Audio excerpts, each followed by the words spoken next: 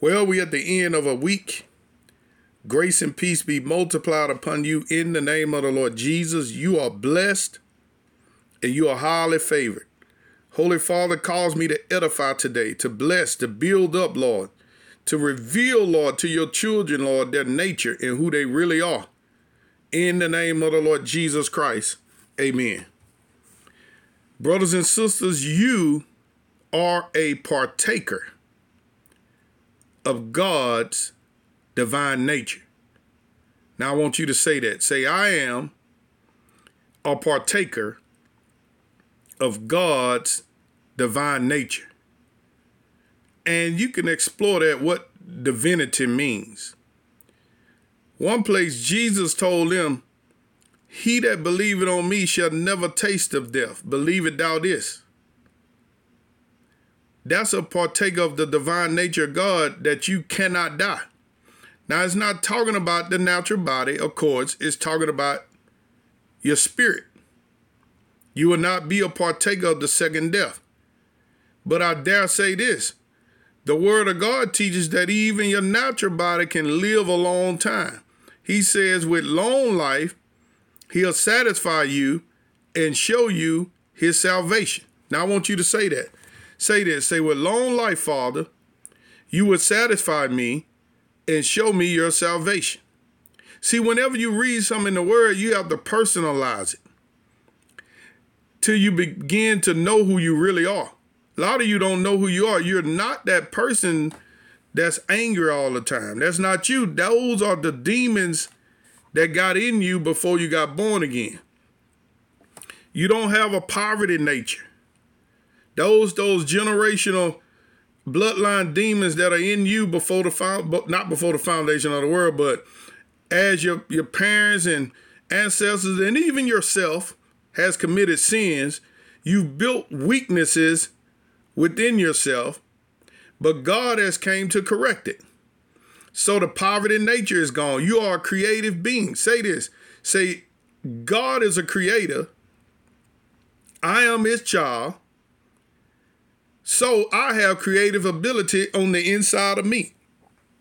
Say it again. Say, God is a creator. I am his child. So I have creative ability on the inside of me. That's who you are. The Lord has given you power to get wealth, that you may establish his kingdom on the earth. Abraham's blessings are yours.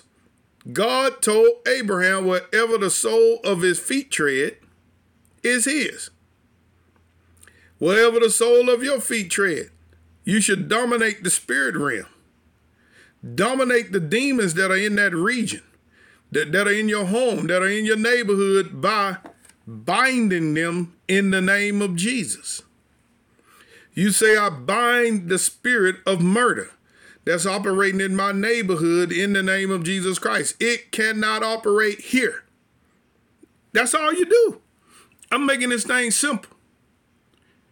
For me and my house, we serve the Lord Jesus Christ. Spirit of the living God, flood my home and the people that are in it in the name of the Lord Jesus. That's how simple it is. But you have to be a doer of the word. Don't look in this word and forget what manner of man you are. But you have to be a doer of the word. Now, 1 John, the 3rd chapter, at verse 1, it says, behold, what manner of love the Father hath bestowed upon us. Listen to this love. That we should be called the sons of God. Now, what are you called? You are called a son of God. Jesus was the Son of God. You are called a son of God. What kind of love? Ain't that some love that he'll call you his son, his daughter? Therefore, the world knoweth us not. The world is everyone that is not born again. So they don't know us. See, they know the natural person, but they don't know us. We are sons of God inside a natural tabernacle. We have dual citizenship. We are seated together in heavenly places in Christ Jesus. You actually have authority over demonic powers. You have authority over sicknesses. You have authority over poverty. You have authority over lust. You have authority over everything that's trying to hinder you. You have the power. Hallelujah.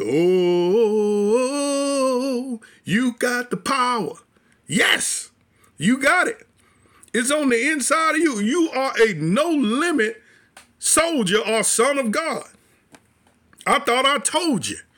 You got that on the inside of you. So that's the love that you are called the sons of God. So it says, beloved, now are we the sons of God, and it do not yet appear what we shall be, but we know that when he shall appear, we shall be like him, for we shall see him as he is. Listen to that language. Now are we the sons of God. Not going to be in the sweet by and by. You are now the sons of God. Let's go back one chapter. 1 John, the 2nd chapter, at verse 1. It says, my little children, these things write I unto you, that ye sin not. So all the writings of the Bible, Paul was writing, avoid fleshly lust. Peter wrote, avoid fleshly lust, which war against the soul. Paul taught against certain things you shouldn't do. It's all in the Bible. Certain things you shouldn't do, certain things you should do. Well, John is summing it up. He said, I write these things that you sin not. That's why he's telling you so you won't sin. So people say, well, sin is separating you from God, and sin doing this. Sin is not separating you from God because you have a sin sacrifice. Now listen, he said, I write these things that you don't sin. Listen to the language. And if any man sin, we have an advocate with the Father, Jesus Christ the righteous. You know what that means? That means I don't want you to practice sin, but if you do sin, that's what it's plainly saying that. I don't want you to sin. I don't want you to sin. But if you do sin, you have an advocate with the Father, Jesus Christ the righteousness. Why? Because sin is not imputed unto a son of God. You are not a servant. The Jews in the old covenant were servants. They was under the law. Paul talked about that in Galatians, using allegories of the bondwoman and the free woman and the children. Abraham with his two children. One of them was under bondage from a bond slave, and the other one was from the free. Well, we are sons under the new covenant. We are sons of his love.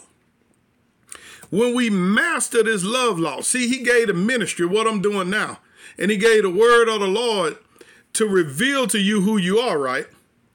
So that you can walk under this love law. You understand? So you can walk in the mastery.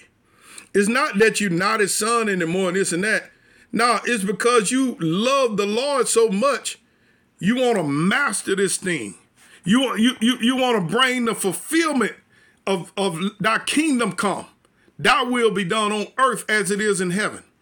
You see, you're walking you don't get mad at your 2-year-old when they open the cabinet and throw all the pots and pans on the floor because they're immature. But if you did that with a temper tantrum, that's unacceptable. But that 2-year-old doing it is still your child, but you want them to mature. That's what God's saying. You don't have to walk in lust any longer. You don't have to get drunk and high any longer. Why are you living on this lower level? Why do you sue your brother and sister? Why do you get mad at them when they miss it and stay in hatred? Why are you not walking as children of a loved God? So he said, my little children, these things I write unto you that you sin not. But if any man sin, you have an advocate with the Father, Jesus Christ, the righteous. And if you keep going down in that same chapter, it said that he that said he's in the light and hated his brother is in darkness even until now. He that loveth his brother abideth in the light, and there is none occasion of stumbling in him. So walk in love because you're loved children of a loved God. Be blessed.